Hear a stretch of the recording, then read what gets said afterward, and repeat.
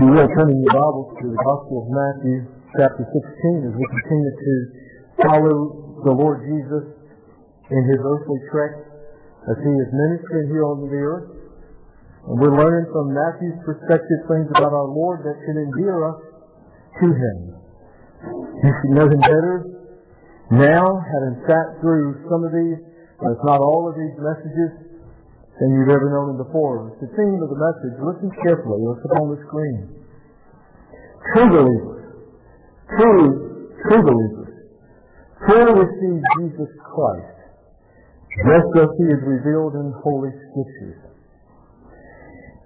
Love, serve, and obey Him, living in full anticipation of His glorious return. True believers fully receive Jesus Christ just as He is revealed in the Holy Scriptures. Everything other than what the Word of God teaches about Jesus that you may believe, you need to dispel it right away. It's not of God.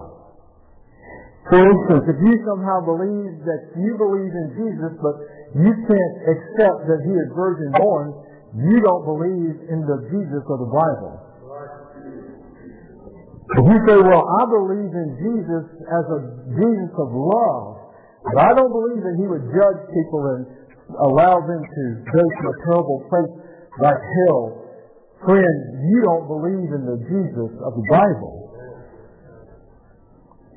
If you say, well, I believe that Jesus is a marvelous teacher and proclaimer, but I just don't know about all these miracles, supposedly, like walking on the water and feeding 5,000 people from 5 loaves and 2 fishes, then, dear friend, you don't believe in the Jesus of the Bible. You make sure that you check your beliefs and thoughts about the Lord Jesus Christ and make sure they are reflected directly in God's Word. Anything more, anything less will not do. Only as He is revealed in the Holy Scriptures. That's who I'm preaching. I'm preaching the Jesus of the Bible, who is the Christ, who is the Son of the living God, who is the Messiah of the world, who is the King of kings, who is the Lord of lords, who is the reigning sovereign, who will one day come in majesty and power and glory and will establish His reign upon this earth, and He will end sin and suffering. He is the Son of God. He is the Jesus of the Bible. Question you may want to contemplate is, this builds on last week. Who do I say that Jesus is? We wrestled with that last week. And you should know. You should be able to say, when anybody asks you, you should be able to say confidently, resoundingly, Jesus is the Christ. He is the Son of the living God. He is my Savior. But expand that question also, not only to who do I say that Jesus is, but also ask yourself, what do I say He has done for me?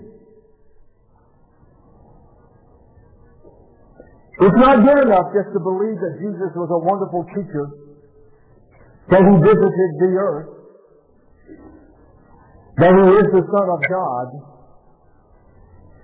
You must believe that He died on a cross 2,000 years ago, shed His precious, sinless, atoning blood to redeem you from the penalty of your sins. He is the suffering Savior, the Lamb of God. What did Jesus do for you? That determines your relationship with God. Because if you don't believe Jesus is indeed died for your sins, dear friend, you're not saved. You're lost. Claim the teachings of the Scriptures and claim the wonderful promise of our God. Amazing love. Amazing love. That you, my God, would die for me. Praise the Lord. Now, if you were watching the Jesus video, which I think is a wonderful production that came out years ago, featuring actually the Gospel of Luke. If you were watching the Jesus video and you were at this point, So Jesus is in the region of Caesarea Philippi with his disciples, Peter having just made the great confession of faith. And Jesus in response said, I will call you, Simon, Peter, a rock. And upon this rock, Petros, upon this mountain, not you, Peter, the little rock, but upon this mountainous rock of Gibraltar, which is your professed faith in Jesus Christ as the Son of God, upon this massive foundation of solid rock faith, I will build my church. Now, if you were watching the Jesus video and you're at that point, and you fast forwarded your video up to Luke 24.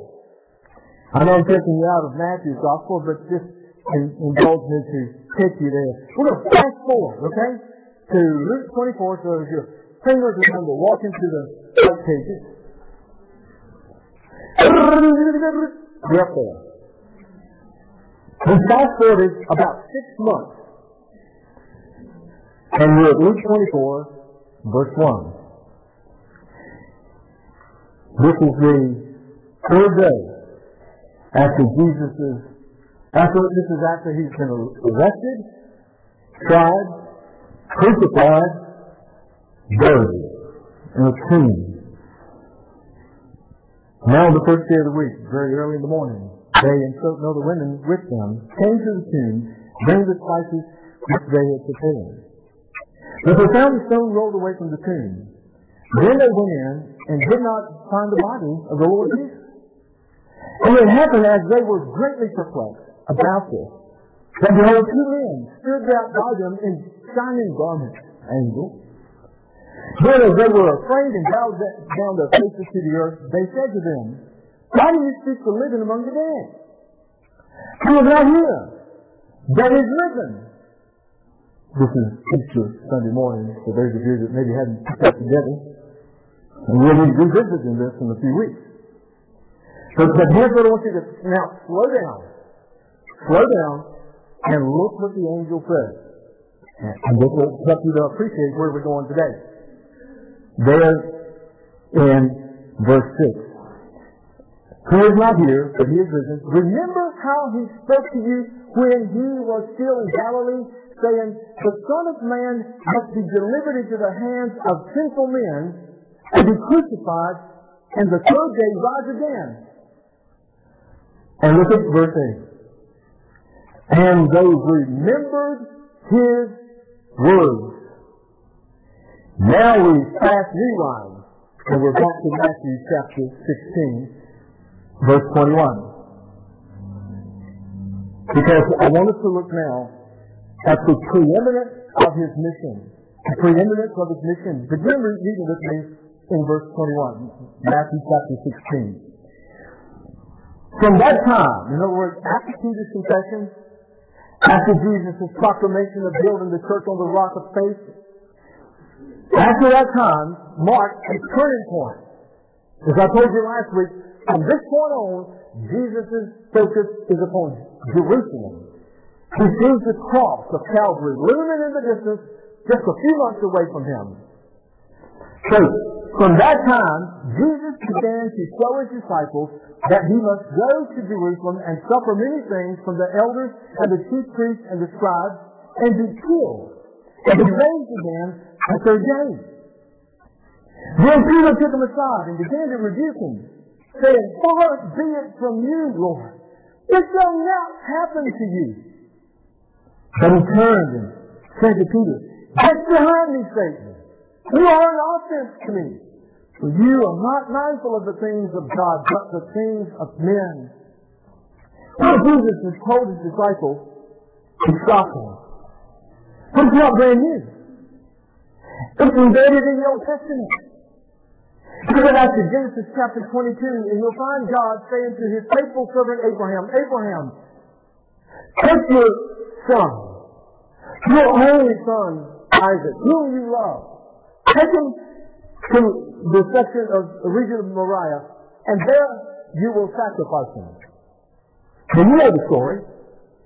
Abraham faithfully took Isaac and a couple of servants, and they made their way to the exact mountain that God had designated. Now, I'll point out something that sometimes we overlook, because we oftentimes see Isaac as a little boy playing in the backyard, and Dad says, "Come on, Isaac, go with me.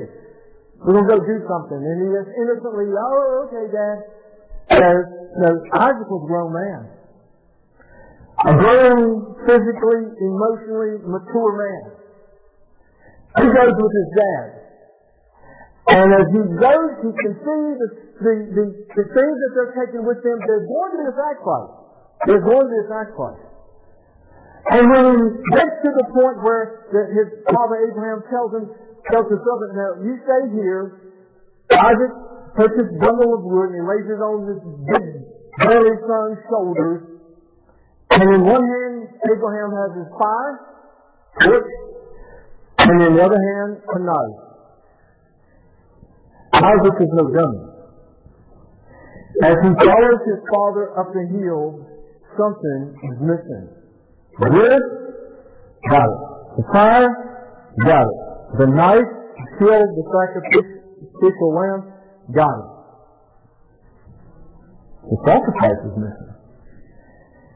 What I want you to see is Isaac, I believe, knew, going up that mountain, following his father, that he was the sacrifice. And not once did he whimper, whine, not once did he resist. Hey, listen, Abraham was only up in age, past 100. This very healthy, young, strapping man could have whipped his daddy and said, "Forget you, Dad. You're going to get your goat, but I'm not going to lay down on that altar." No, because he trusted his father. He knew his dad loved God and trusted God. This is a picture of what happened on the cross with Jesus. As you know from the story of Abraham, just as Abraham was ready to plunge the knife into the heart of his son, God said, "Stop right there. That's as far as you need to go." And God provided a ram in the bushes, and they sacrificed that. And God didn't stop at Calvary. He went all the way. So you see a beautiful picture of what Jesus is describing, even played out in the story of Isaac and his father Abraham. But not only there, if you were to read chapter 53 of that great prophet Isaiah, you will find very descriptively and graphically laid out before you the suffering Messiah. How Jesus would be tortured and how he would be abandoned and he would be sacrificed. It's right there. Isaiah portrayed it all. The Jewish leaders of the first century Judaism, the time in which Jesus was ministering, they had all rationalized that away. They couldn't accept that their promised Messiah would be treated this way and would be something like that. Oh no, he had to be a political champion. He had to be a military champion. That couldn't be talking about the Messiah. That had to be something else or someone else. He was there. Even in Matthew's Gospel, as we were making our way up to chapter 16, even as recent as chapter 12 in Matthew's Gospel, we saw Jesus as he answered the scribes and Pharisees when they were asking him for a sign. Jesus told them in verse 40 of Matthew chapter 12, Jesus embedded in this description. He said, "Listen, the only sign you're going to get, the only sign this generation will get will be like the sign of Jonah. Jonah was in the belly of a whale for 3 days. He said, likewise the Son of Man will be in the belly of the bowel of the earth." Speaking of his burial.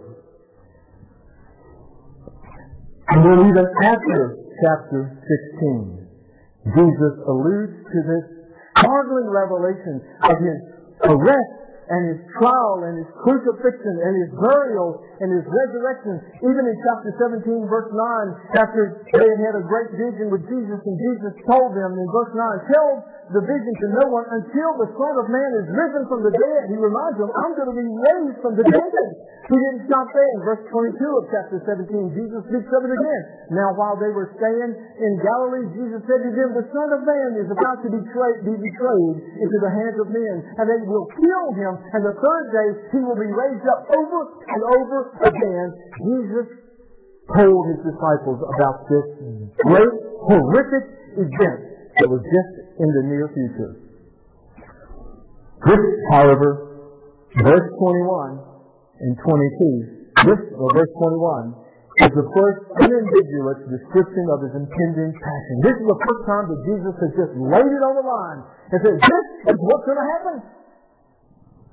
And the news was startling, harsh, and it was startling. It was a horrific revelation to his disciples. And Jesus described it clearly. Let me tell you something. What we find Jesus saying here is not the mere speculation of a martyr. What we see here is Jesus describing there's a plan. There's a plan that the Father has set in place before the dawning of history. Before the first human being was ever created, the Father, Son, and Spirit said, we have to have a plan. And that plan is this. And Jesus knew this was what he had to do. He clearly describes the Father's divine imperative. Look what he says there in verse 21. He told his disciples that he should, that he ought to serve. He says, he must. There's no other alternative. There's no other choices. He must go to Jerusalem. He must suffer at the hands of those who don't like him, like the elders and the chief priests and the scribes. He must be killed and be raised on the third day. Why? Because it was the will of God the Father. Everything that Jesus did. He says, I am here for one purpose and one purpose only. That is to do the will of my Father who is in heaven. I like John chapter 15 verse 10 where he tells his disciples, and he says to you and me, if you keep my commandments, you will abide in my love, even as I have kept my Father's commandment, and I abide in his love. You see, the way Jesus expressed his love to the Father was in absolute obedience. And that's how we express our love to God, is through our obedience to him. So this is the Lord's startling revelation. As we look at verse 22, we'll see the adversary's calculated assault.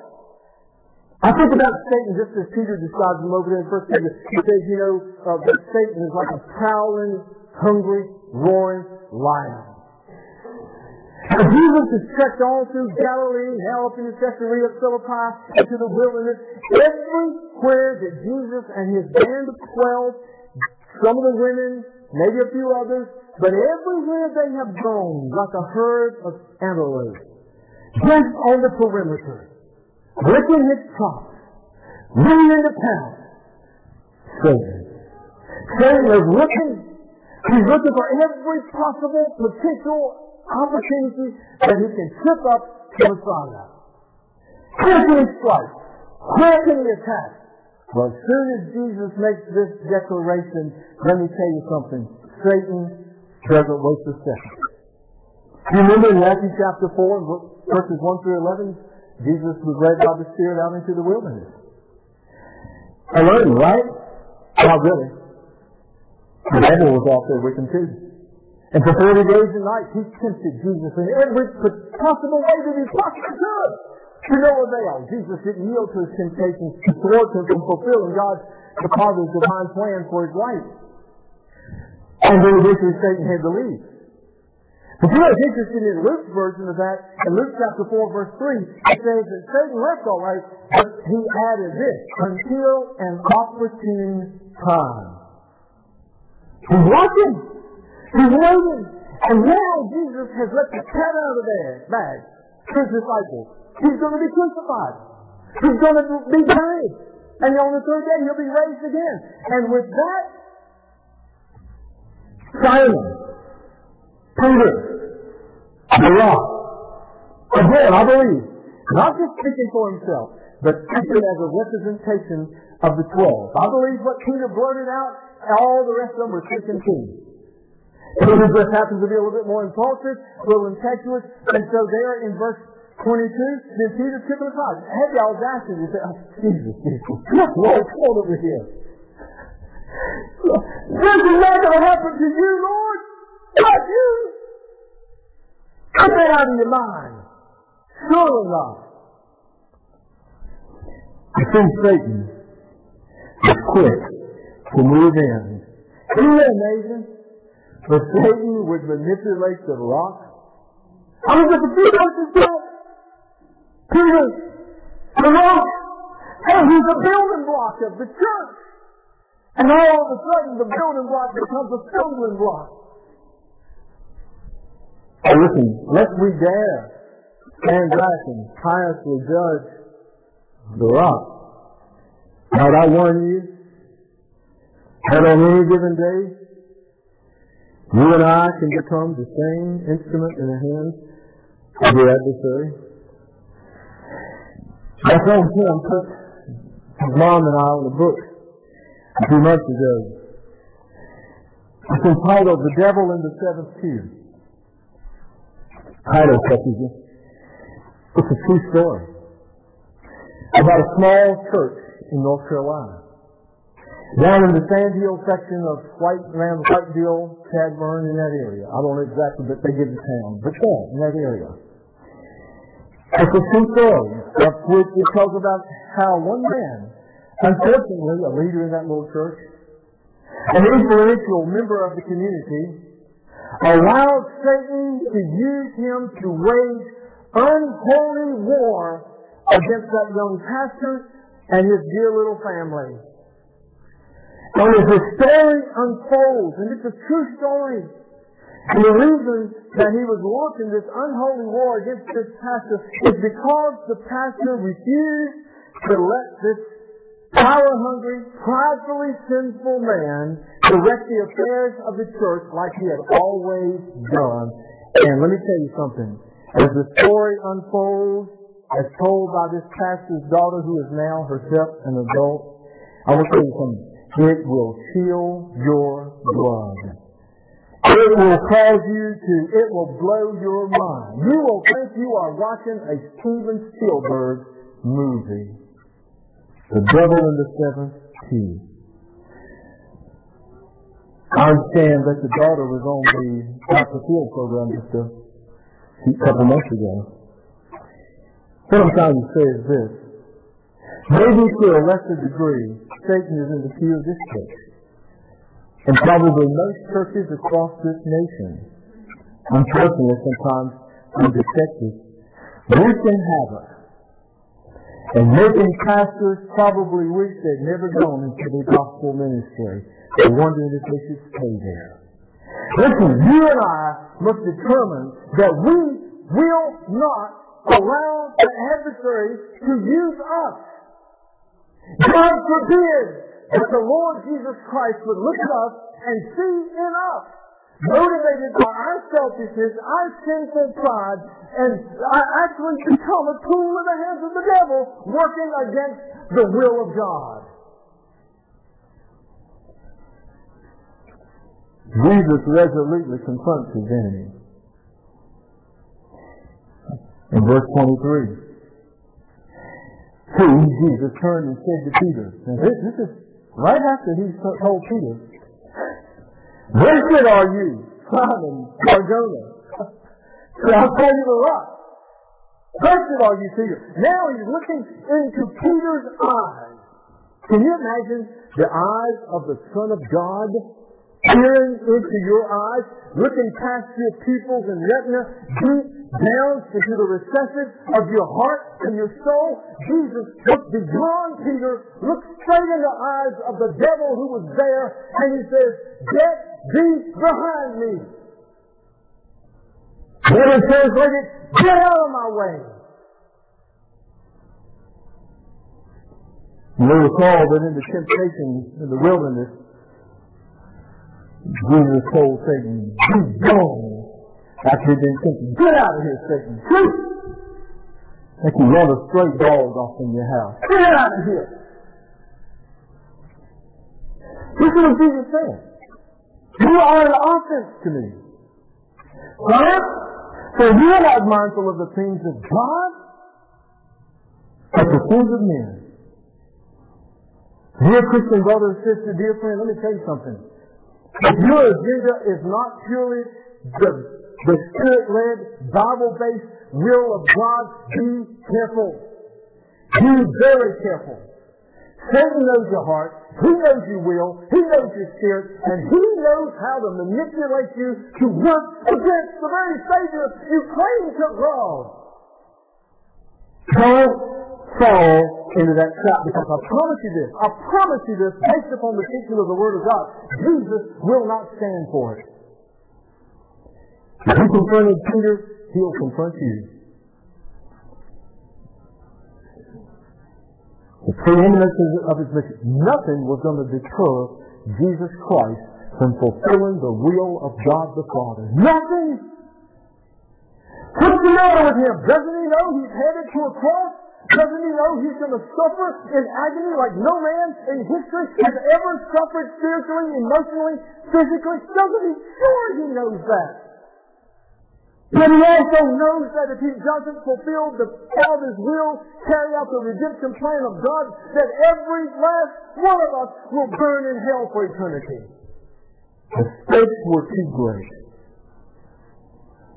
Now look at what I call the paradox of discipleship. As we move further, then Jesus, in verse 24, then Jesus said to His disciples, if any man desires to come after me, let him deny himself and take up his cross and follow me. This is very reminiscent of what Luke says in 9:23. And then Luke said in chapter 14, verse 26 and 27, if any man come to me and hate not his father and his mother, and his wife and his children, yea, and his own life also, he cannot be my disciple.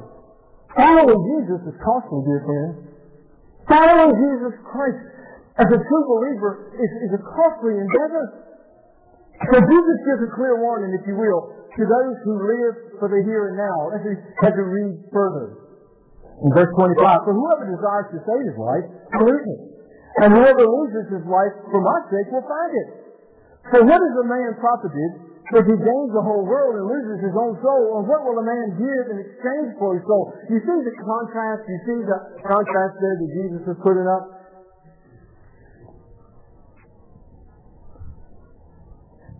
That's a clear one to those who live in the here and now. Especially because of the Western world, by the way. These are the people that have fallen into the trap of humanism and materialism, and they resign themselves and, hey, we only go around once. This is it. Go for the next though. Who's going to be married? This is it. The people who live in the here and now. You see, the God of materialism has frighteningly been successful in getting people to bow down to the idols of money and cars and homes and careers and popularity and all kinds of luxury and toys. In fact, the philosophy of this world is he who dies with the most toys wins.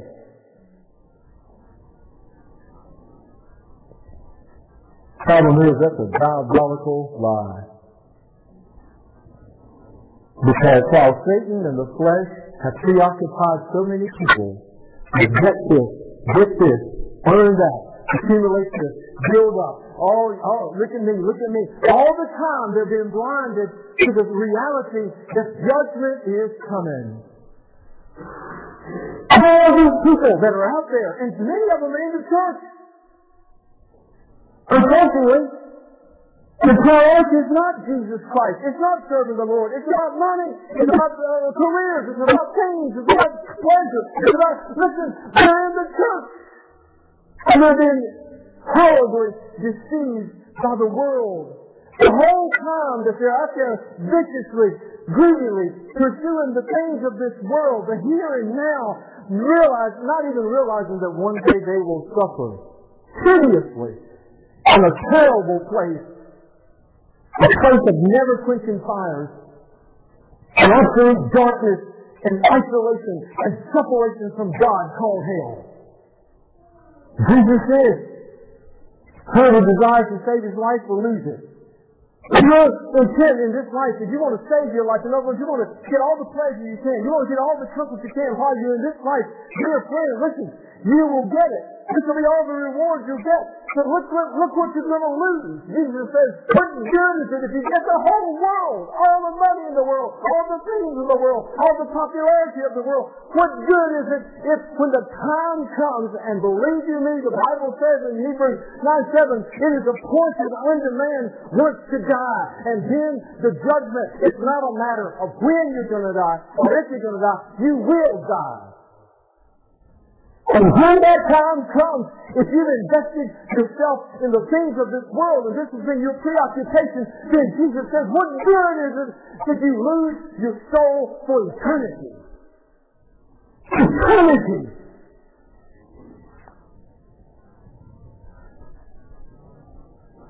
Like a puff of smoke. That's your life in this world compared to eternity.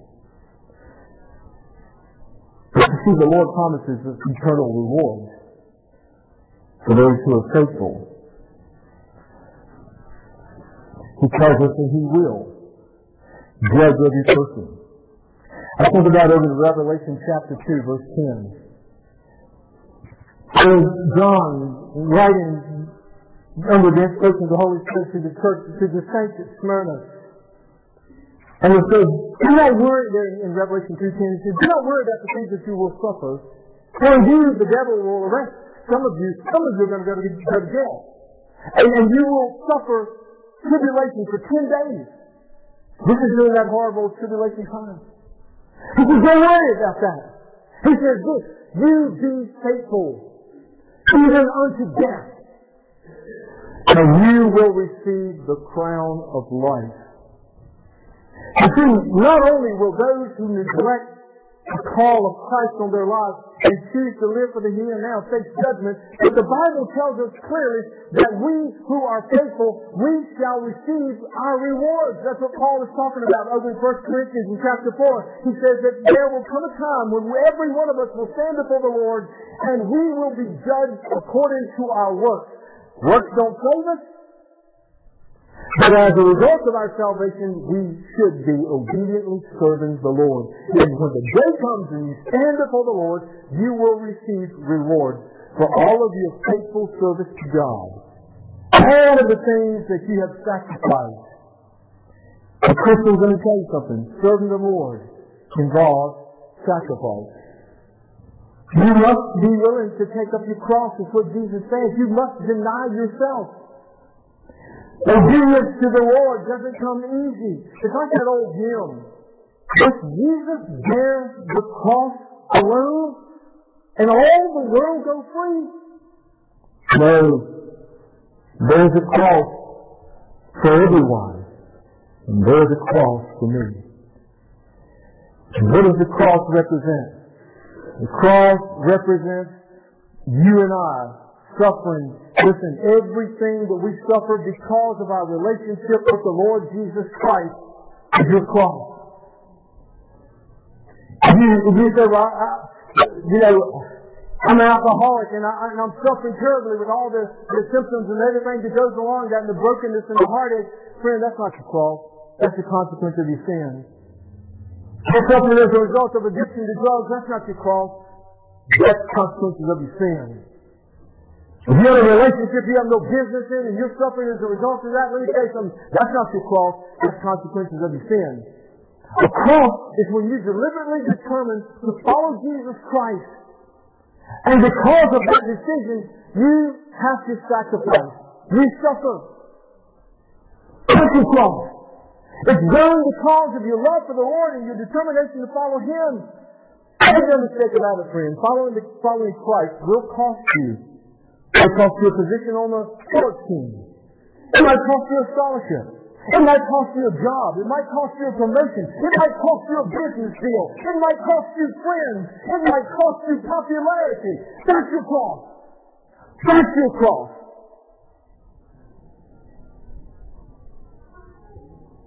I remember going out of the church and over the door as you walked out the exit, there was an old sign, been there for years. Faded, aged, but it said, no cross, no crown. And finally, as we move to the last two verses of this. Verse 27, Jesus says, for the Son of Man, and that's Jesus' one of his favorite references to himself. Comes out of the book of Daniel, but it talks about the Messiah. It talks about the humanity of the Messiah. He's holy, no doubt about it. He's divine, no doubt about it. But He is man. It speaks of His ability to relate to you and me.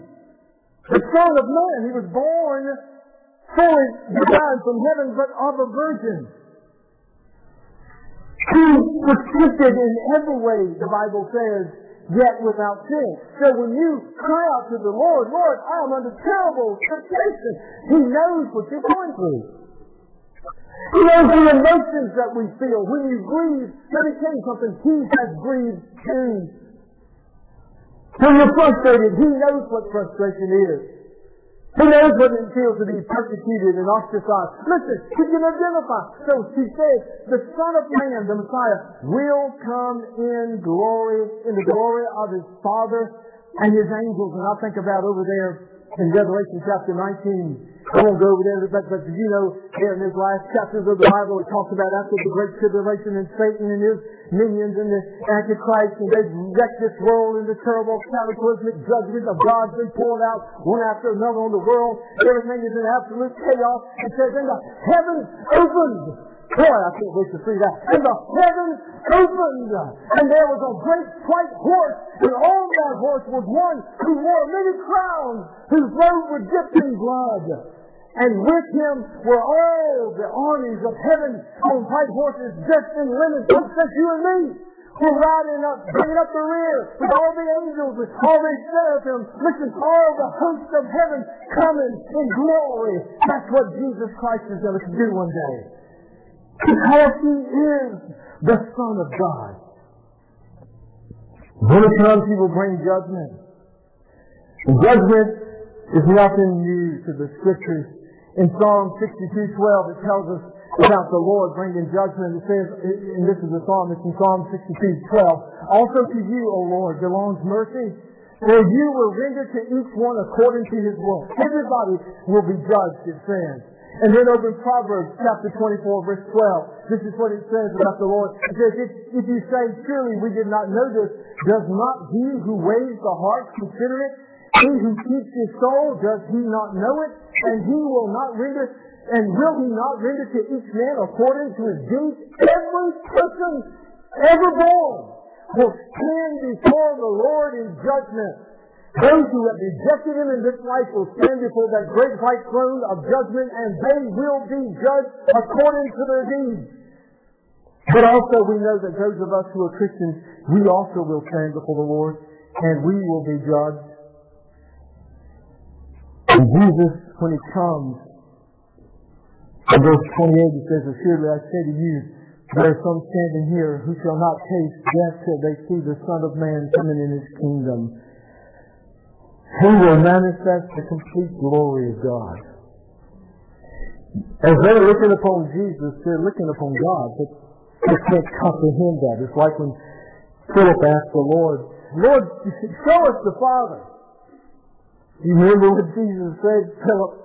He said, how long have I been with you? Don't you realize when you see me, you see the Father? We are one. One. But you see, up to this point, they haven't seen Him in all of His glory. Glory means the totality of God's nature, character, and attributes.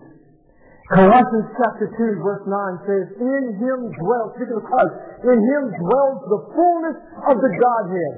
Every attribute that you can attribute to God the Father applies to God the Son. In Hebrews in chapter 1 verse 3 says, who, speaking of Christ, who being the brightness of His glory and the express image of His person. He says, this Jesus has all the glory of God. One day He's coming. And His faithful followers will see Him in all of His glory. Something similar to the temple vision that Isaiah in chapter 6. When Isaiah says, I saw the Lord sitting on His throne, high and lifted up, and the train of His robe filled the temple. One day we shall see Him. I love that song that singer Sandy Patty used to sing. We shall behold Him. Ladies and gentlemen, we now look through the lens of the Scriptures and we see the precious Son of God. God does a marvelous job of describing Himself and His Son to His Word. But there's coming a day, and I pray it won't be long off in the distance, when that trumpet will sound, and the archangel will shout, and the heavens will open, and we who remain will be caught up, and meet Him in the air with all the saints who go on before. We will look upon Him. We will see His nail-scarred hands.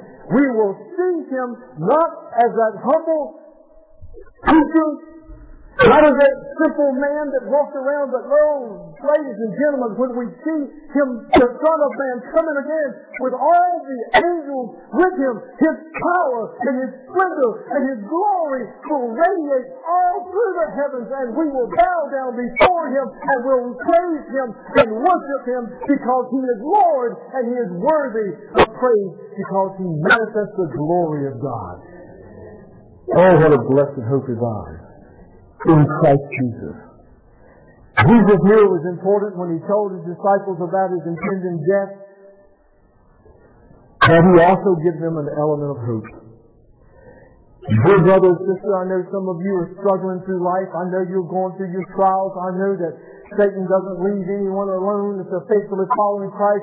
I know this is an evil world that's bent against the Lord. Listen, I know these are hard and trying times to be faithful as followers of Christ, but take heart. Take heart. Joy comes in the morning. In the darkness of this cloudy, sin-shrouded world, one day, breaking on the horizon will be the beautiful and glorious shining Shekinah glory of God radiating from the Lamb of God, the Son of God, and we will look and we will see Him and we will worship Him. One glorious day. There is a blessed hope in Christ that we have through our faith in Him. Let us pray. Heavenly Father, thank You for Your amazing love. Lord, You could have kept all of this a secret and just let us wander through life, feeble, stumbling along, desperately trying to find You. But instead, Your mercy and Your love and Your grace chose to reveal Yourself to us in Christ. We have a Savior. We have a Lord who is the Son of God. But I pray for anyone here today who doesn't enjoy a deep, abiding faith relationship with Jesus Christ and the assurance of salvation and the blessed hope of eternity in heaven. Lord, I know You love them. I pray that if this is a day that You have appointed for them to humble themselves and confess their sins and profess faith in You and be saved, I pray this would be the day. Lord, I pray for Christians here today.